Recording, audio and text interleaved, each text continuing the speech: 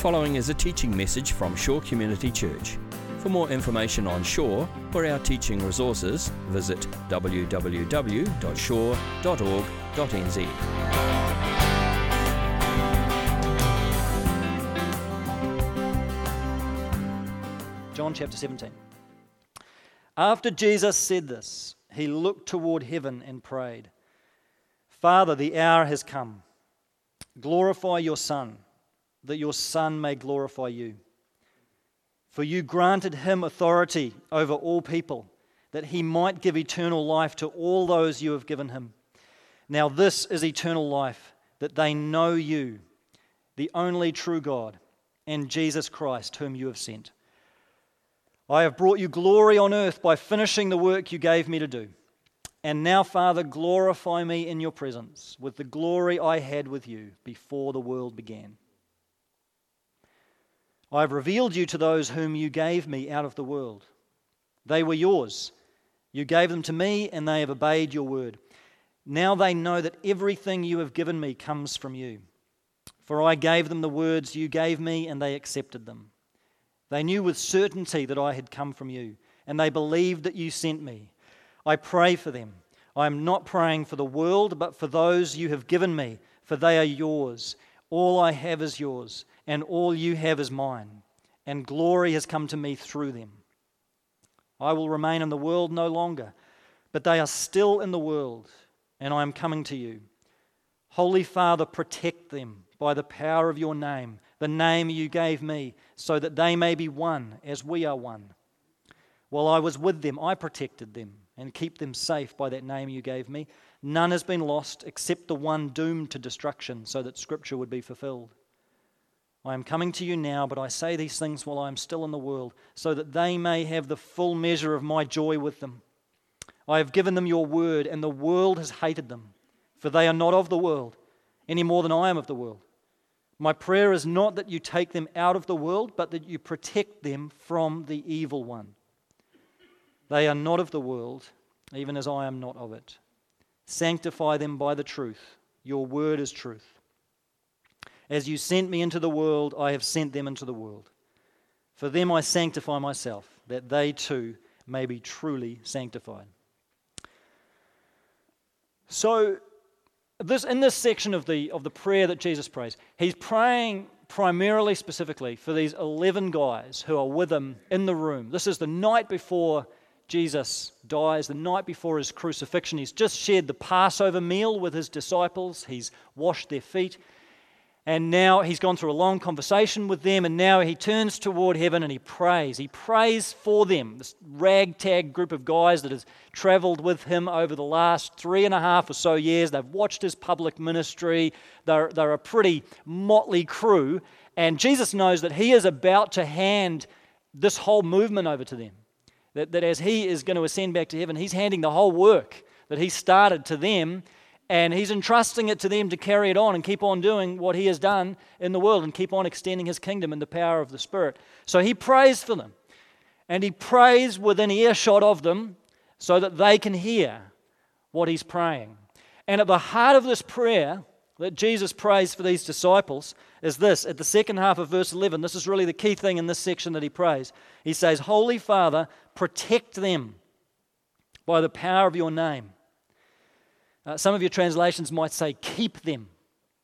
That older word, keep, the idea of keeping them safe, protect them, guard them, watch over them. That's the sense that this word has. And Jesus is more specific later on about what kind of protection he's asking for his disciples. In verse 15 he says, "My prayer is not that you take them out of the world, but that you protect them from the evil one." That's of all the things Jesus could pray for his disciples. Could have prayed for boldness, could have prayed for wisdom, could have prayed for all these things. But he prays that God would protect them from the evil one.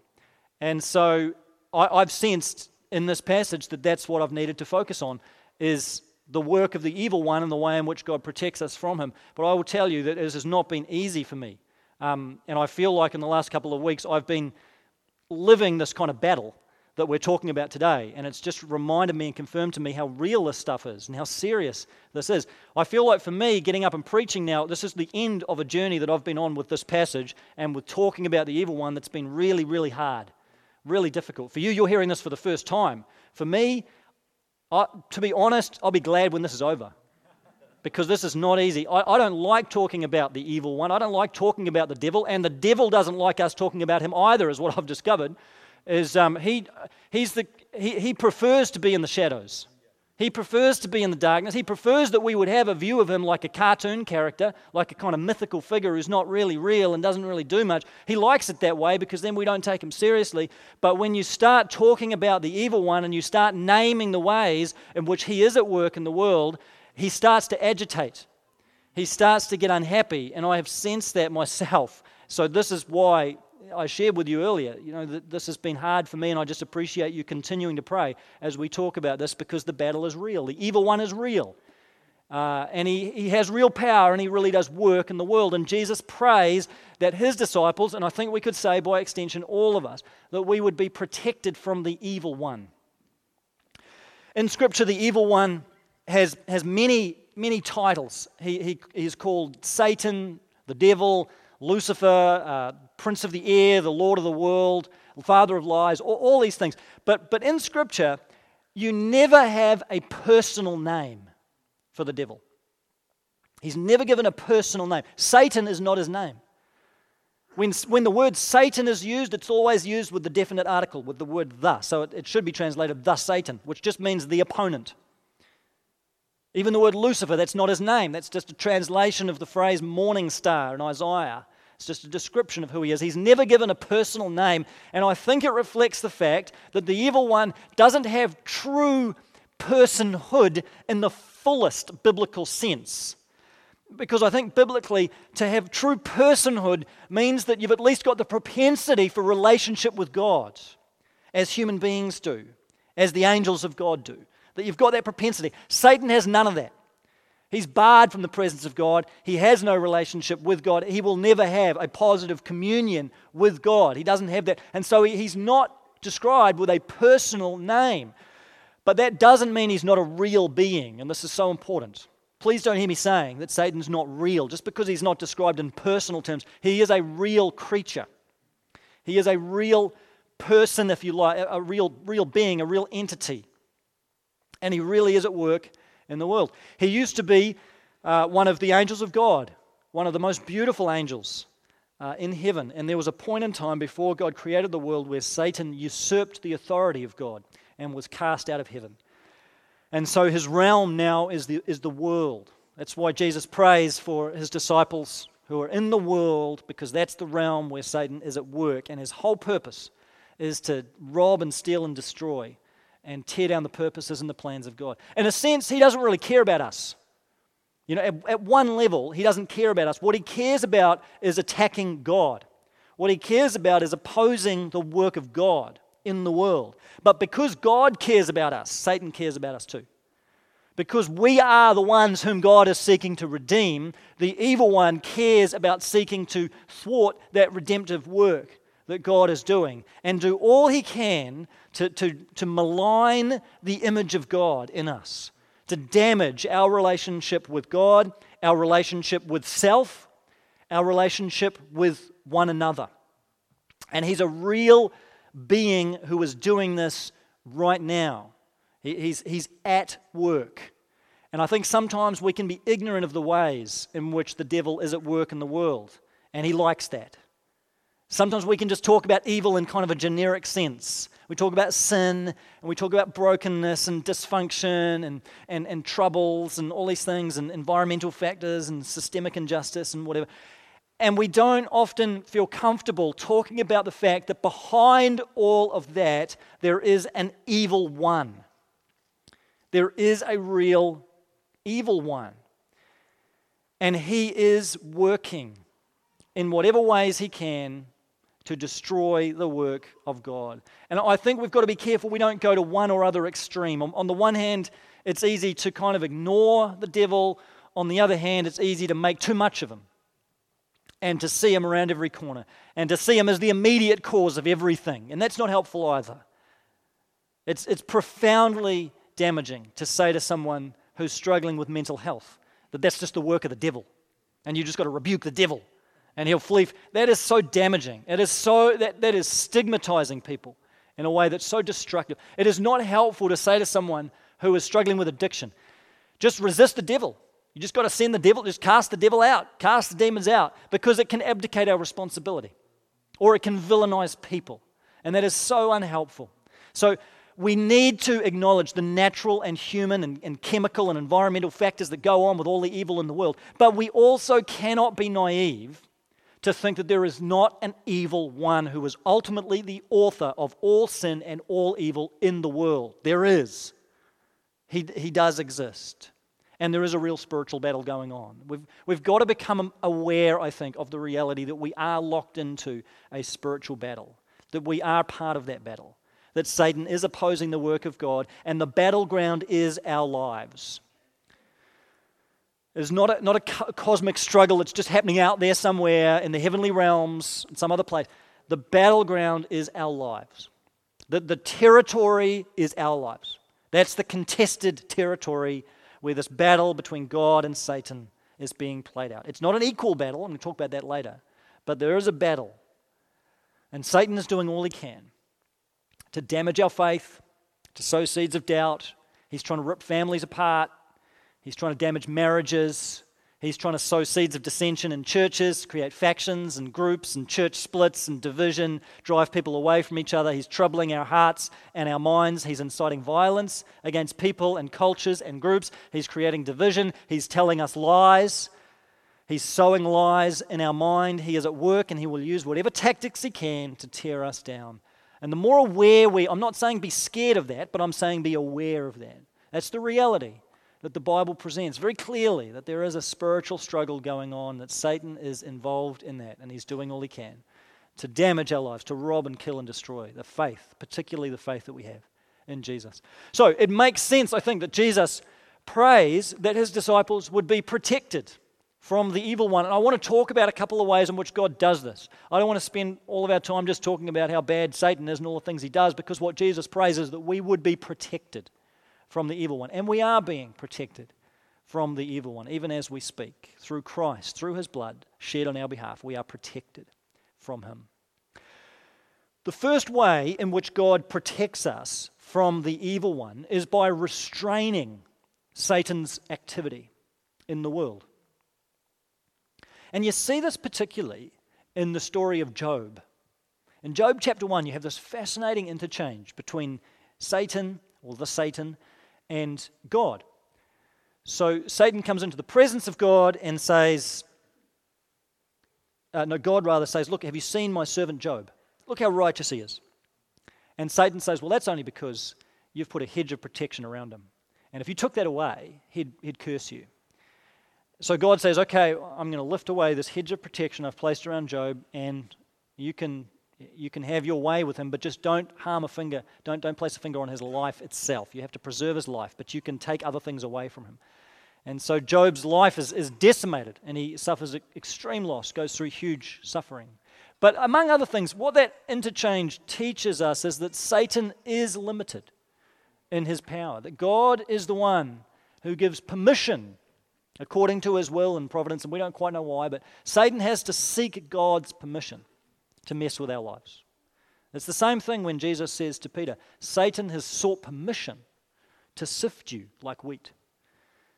The real power is with God, and God is at work restraining the force of Satan. Because I think sometimes there's a lot of bravado talk about the devil. You know, in some circles, it's kind of, we talk about we're going to resist the devil, we're going to tear the devil's kingdom down, we're going to rebuke the devil, we're going to send the devil away, and all this kind of devil talk like we're the ones who are going to just deal to him. The reality is that if God allowed Satan to have free reign in your life, you wouldn't last a second. We would crumble and curse God and die, probably. That at every moment, God is holding back the full force of Satan's onslaught, because he knows that we are weak and vulnerable people. He doesn't let us be exposed to the full onslaught of Satan's barrage. He just doesn't. And that should, I think, be some encouragement for us, that even though you be going through things right now that are really hard, maybe you're tangled up in some area of temptation, area of sin that's really difficult for you, perhaps you're going through really difficult times, going through real suffering, you can still know that even in the difficulties of those things, God is still restraining the work of Satan in your life.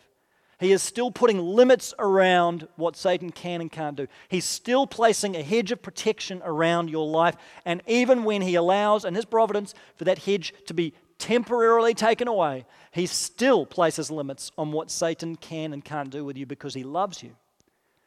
So 1 Corinthians 10 says that no temptation has overtaken you except what is common to man, and God is faithful. He's not going to let you be tempted beyond what you can bear. So you can know that whatever God's allowing you to go through, he will match that with the strength to endure it.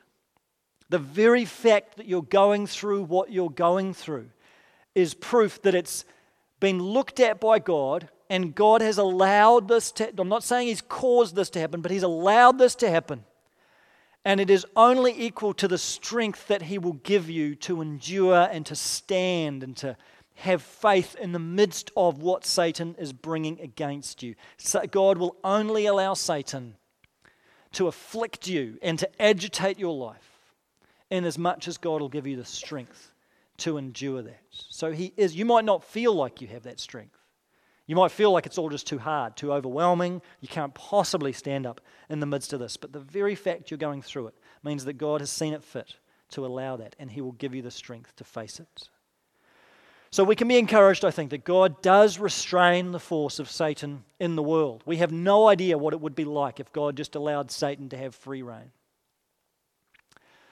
But there is one person for whom this didn't apply.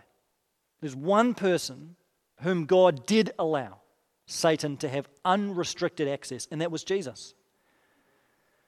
And this is the irony of what Jesus is praying here, that he's praying for us. He's praying for his disciples that we would be protected, that we'd be protected from the evil one and from his schemes. And yet Jesus was the one person for whom God didn't answer that prayer. That God did allow Jesus to experience the full onslaught of Satan's attack. That's what the cross represents. If you want to see what unrestricted evil looks like, you look at the cross, and even there we can't fully see it because so much of it is beyond what was visible. But the cross, before it becomes our redemption, is a picture of the fullness of Satan's attack unleashed upon the innocent Son of God on the cross. That Satan on the cross concentrated all of his firepower on Jesus. He threw everything he had at Jesus. The fullness of human evil, the fullness of political, social evil, the fullness of spiritual, demonic evil, it was all channeled by Satan into Christ on the cross. It was the concentration of all Satan's power, unlimited, unrestricted. And God the Father allowed that to happen. Not because he didn't love his Son, but because he desperately loves us. He knew this was the only way to secure our redemption. And so the Father did not restrain Satan in that moment. He allowed Jesus to be fully afflicted. And yet in that very act of dying and absorbing the fullness of evil, Jesus won a decisive victory over the devil. This is the central truth that needs to be proclaimed. I've sensed that maybe this is the heart of what the devil doesn't want said, that must be said, that on the cross, Jesus won a victory over the devil. In that very act of shame and dishonor that the cross was, in all of its humiliation and its ugliness, that was the very means by which Christ conquered Satan and defeated him and stole his territory and robbed him of power and transferred us out of the kingdom of darkness into the kingdom of grace. That's what Jesus has done. And he's done that by absorbing all of our sin and all of our mistakes and failures and dysfunction and weakness and failure upon himself. He's absorbed all of that. So those of us who belong to Jesus are taken out of the grip of the devil, taken out of slavery to Satan, and we're transferred into the kingdom of light. And once that's happened, what power does Satan have? Once that's happened, what victory does Satan have? That's why Jesus has conquered the devil, because he has no power over our lives. He can't dominate us anymore. The word that Jesus uses for this is sanctified, that we have been sanctified. It just means that we've been set apart. We've been set apart from Satan and his schemes and his domain, his kingdom, if you like, and we've been set apart for the kingdom of God, in the family of God, in the grace of God, in the spacious place of forgiveness and freedom, covered by the salvation that's found in Jesus. That's where we stand. That's why we don't need to be afraid of Satan and his schemes, because we are covered in the blood of Christ, and it's the name of Jesus that has real power. It's not you and me. We don't have power to resist the devil. He's far more powerful than we are, but he's far less powerful than Jesus. And that's the point. We are in Christ. It's not an equal battle that's going on here between Satan and God. This is not Batman versus Superman. This is Jesus having won a decisive victory at the cross. Satan is a defeated enemy. And one day he's going to be a destroyed enemy. One day when Christ returns, Scripture says Satan will be cast into the lake of fire. He'll either be tormented forever or utterly destroyed, whichever way you read it, but he will be done away with completely. But for now, he's mortally, fatally wounded, but he still tries to agitate. And yet Jesus has won a victory. So what God is doing in the world is not so much fighting this equal contest. He's outworking a victory. He's outworking his victory in the world. And he's extending his kingdom, and he's pushing back the kingdom of the evil one, pushing back the kingdom of darkness all the time. We don't want to be naive with that and assume Satan has no ability to agitate our lives. He does. But ultimately, he can't dominate us. Ultimately, history is not going his way. The future is not on his side. Christ has won a victory on the cross. Satan has been disarmed. The powers, Paul says this in Colossians 2, Christ triumphed over the powers of evil on the cross, made a public spectacle of them. Just as Jesus was made a public spectacle of on the cross, he, in that very same act, made a public spectacle of evil, strung it up on its own cross, and crucified it. Jesus has defeated the evil one, so we don't need to be afraid of him. In Christ's strength, then, we can stand against the powers and the schemes of the evil one, because we are protected by God. And the main way in which God protects us is by keeping us secure in his grace. It doesn't mean that you're not going to be exposed to temptation. Of course you will be, and you are. And we could all name the various temptations that we're tangled up in at the moment, the battles that we're losing and struggling with. Those things are going to happen. But the main way in which God protects us is by anchoring us so securely in his grace that even though trials come, even though temptations come, Satan can never pluck you out of the Father's hand. He just can't. He just can't do that. He has no authority to do that. He can't snatch you away. He can't steal you away. He can't rob you of life. He has no ability to do that. You are secure in the grace and the mercy of Jesus. That's what we need to know. It's that covering of grace that protects us. You're going to face some hard times. Some of you are facing them now. You're going to be in the middle of affliction, and Satan might feel like at the moment he's just agitating your life, but you are anchored in the grace of God. You are right now protected by the blood of Christ. That's what you need to stand firm. It's not about mustering your own bravado to try and defeat the devil. It's about standing in the grace of God and allowing Jesus to fight that battle for you, and claiming his power, and claiming his strength, and claiming his authority, even in your weakness. It's okay to be weak. It's okay to be broken. It's the power of Christ, not our own power. We're protected in the grace of God. On Thursday of this week, I was sitting in my office trying to pull this message together, and it's been hard going. You know, the message wasn't flowing as much as I hoped it would be. It wasn't coming together, and I was so discouraged sitting in my office, just feeling like this is useless. I've got nothing to say. This is hopeless. This is going to be an absolute mess. I can't stand up there and preach this. This is going to be terrible stuff. And I was just feeling down on myself, and I can see now, looking back, that I really was, I think, living out this message. It's like God kind of took me through this message, I think, before he takes all the rest of you through this. He's kind of taken me through my own battles with putting this together. And Satan was just in there agitating me and really seeking to discourage me. I felt led in some way to pick up a book off my bookshelf by Henri Nouwen called The Life of the Beloved. It's a book, I don't even think I've read this book. But I just felt led to grab this book and read parts of it. And in this book, Henri Nouwen talks about how the greatest temptation that many people face is the temptation towards self-rejection. You might think that it's greed, lust, pride, all these, the 7 deadly sins. But he says, underneath so much of that is the temptation towards self-rejection. Because often the reason we engage in lust or whatever is because we're trying to mask our own self-rejection. Now, self-rejection's at the heart, and that immediately resonated with me. That's what I was experiencing, was surfacing all my insecurities, all my anxieties, and it was that temptation towards self-rejection, that lie of the devil, that we are not good enough, not smart enough, not competent enough, not interesting enough, not able enough, not gifted enough, not qualified enough, not attractive enough, whatever. You fill in the gap. You know what it's like in your life. The things that we feel we're not this enough, not lovable enough, not worthy. And Satan just runs that record over and over, doesn't he? It is relentless. It's relentless in my life. I suspect for many of you, in a variety of ways, this is the broken record that just keeps on going around. And there's a 1,000 variations on the theme, but at the heart of it is the temptation to self-rejection.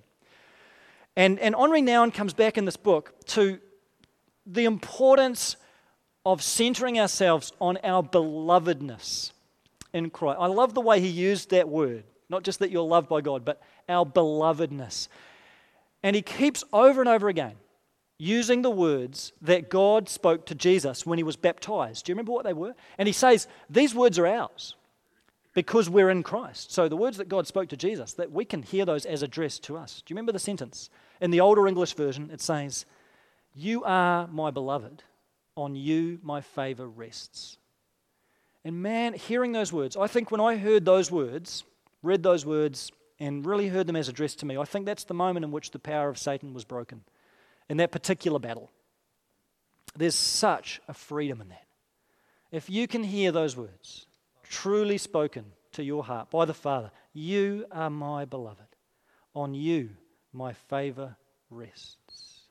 If you can sit with those words long enough to allow them to work their way into the core of your being, it will truly transform you, and it will be freeing. Satan's got no power over that. He can't respond to that.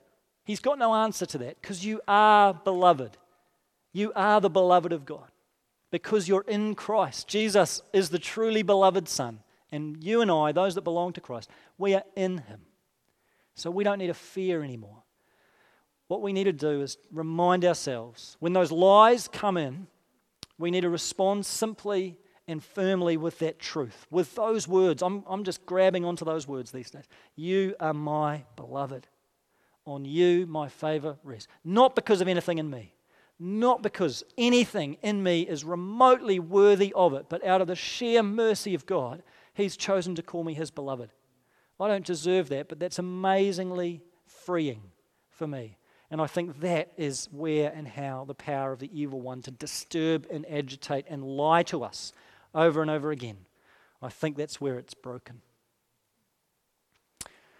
So I want to encourage you today. I simply want to ask you, I'm really aware that in this group of people, there's all kinds of struggles going on. And you be aware of the ways in which Satan is trying to afflict and agitate and disturb your life at the moment. I want you to hear those words of being God's beloved. I want you to know that Jesus is still praying that prayer for us. That this prayer He prayed, it wasn't just one night before He died. The Hebrews tells us that Jesus is now in heaven interceding for us continually before the Father. So He's still praying. He's still praying for you right now. He's praying, Father, protect them. Protect them from the evil one. Protect them by the power of your name. When you face the toughness of life and temptations, you can know Jesus is there praying for you. He's interceding for you continually, praying to God for the strength that you would endure, praying that God would hold back the force of Satan in your life, and praying above all that you would hear those words spoken over you. You are my beloved. On you my favor rests. So I don't really know how to end this message other than to say I'd like to take a few moments just to be still and to be quiet and to acknowledge and to name the ways in which right now the evil one is trying to get his claws into your life. I know that's happening for some of you. And I want us just to rest in the deep, deep love of Christ and pray that the power of God's love for us and the victory of the cross of Christ would break the power of whatever Satan is seeking to do in your life. I can't make all the applications for you, but I know there's those struggles, some more than others. But let's just sit in the grace of God and truly ask that we would receive power from Jesus, not in our striving and our effort, but that He would grant us the power to endure what we're going through and anchor us so securely in His love and remind us of our belovedness in Christ. So let's pray together, shall we? You may be struggling this morning with some area of temptation in your life, maybe some kind of addiction or compulsive behavior, some kind of sin that just keeps on rearing its head in your life, some pattern of living, speaking, acting, thinking that's just got its claws into you, and you just keep on falling into the same hole. God, I pray right now for those people that are tangled up in sin and just bound and shackled by it and are feeling just so self-rejected because of it. God, I pray right now that you would come and give them power by your Spirit, that Jesus, they would know your favor rests on them, that they would know they are truly loved by you, and that your love and your truth would set them free. Father, I pray by your Holy Spirit that you would give them power to resist what the evil one is seeking to do in their lives and the way in which he's seeking to harm them and to drag them down and to make them less than who you created to be. I pray, Father, you'd pour new power, fresh power into their lives, that they would have the strength of your Spirit, and through all of this tempting, that God, they would never lose sight of how deeply loved they are by you. They'd never lose sight of your grace. I pray they would have a sense right now that they are held in your hands. Father, for those who are being afflicted this morning by some kind of difficulty and suffering that's just not of their making at all, those of you that are going through difficulties in relationships or health problems, financial problems, Father, I pray for those brothers and sisters here that you would hold back the evil one and that you would place a hedge of protection around those people. We pray, Father, that you would place your angels around them to guard them and to protect them, and above all, to protect their faith. That's what you prayed for Peter, Jesus, that his faith wouldn't fail, even though he was going to be severely tested. I pray for those this morning who are battling and struggling, that you would pour out your Spirit, that they would be protected by you, that they would be secure in you. I pray you'd give them the strength to stand, simply to stand, not even to move forward, but just to stand in your grace, to stand in your power, so that after the storm has passed, they may be found still standing. Give them your strength, Father. Give them your assurance that the battle is yours and not theirs. Jesus, we're so weak, and Satan is trying so hard to crush us and take us down. And Lord, I just freely confess to you, I don't have the power to resist that. I don't have the power to stand against him. Jesus, all we have is your grace. All we have is the cross. And right now, Jesus, we just picture ourselves standing in the shadow of the cross of Christ. And we just want to claim and affirm as a church family that it's only at the cross of Christ that we find power, and it's at the cross of Christ that we find the grace to endure and to stand in the midst of trials and the devil's schemes. Thank you, Jesus, that you have won a victory over Satan, that he's a defeated enemy. Help us not to be scared of him. Help us not to be anxious, but to have confidence in your love, confidence in your grace. And we look forward to the day, Jesus, when you return and Satan is no more and evil is finally done away with. And we just say, come, Lord Jesus. Bring that day closer. And until then, give us your strength and your grace to stand firm in the cross of Christ, in our relationship with you. And we pray it in your mighty name, which has great power. In the name of Jesus. Amen. This has been a teaching message from Shore Community Church. For more of our teaching resources, or to donate to our teaching resource ministry, or for more information on Shore Community Church, visit www.shore.org.nz. Alternatively, you can email office@shore.org.nz or phone 09 415 0455. Thank you for listening.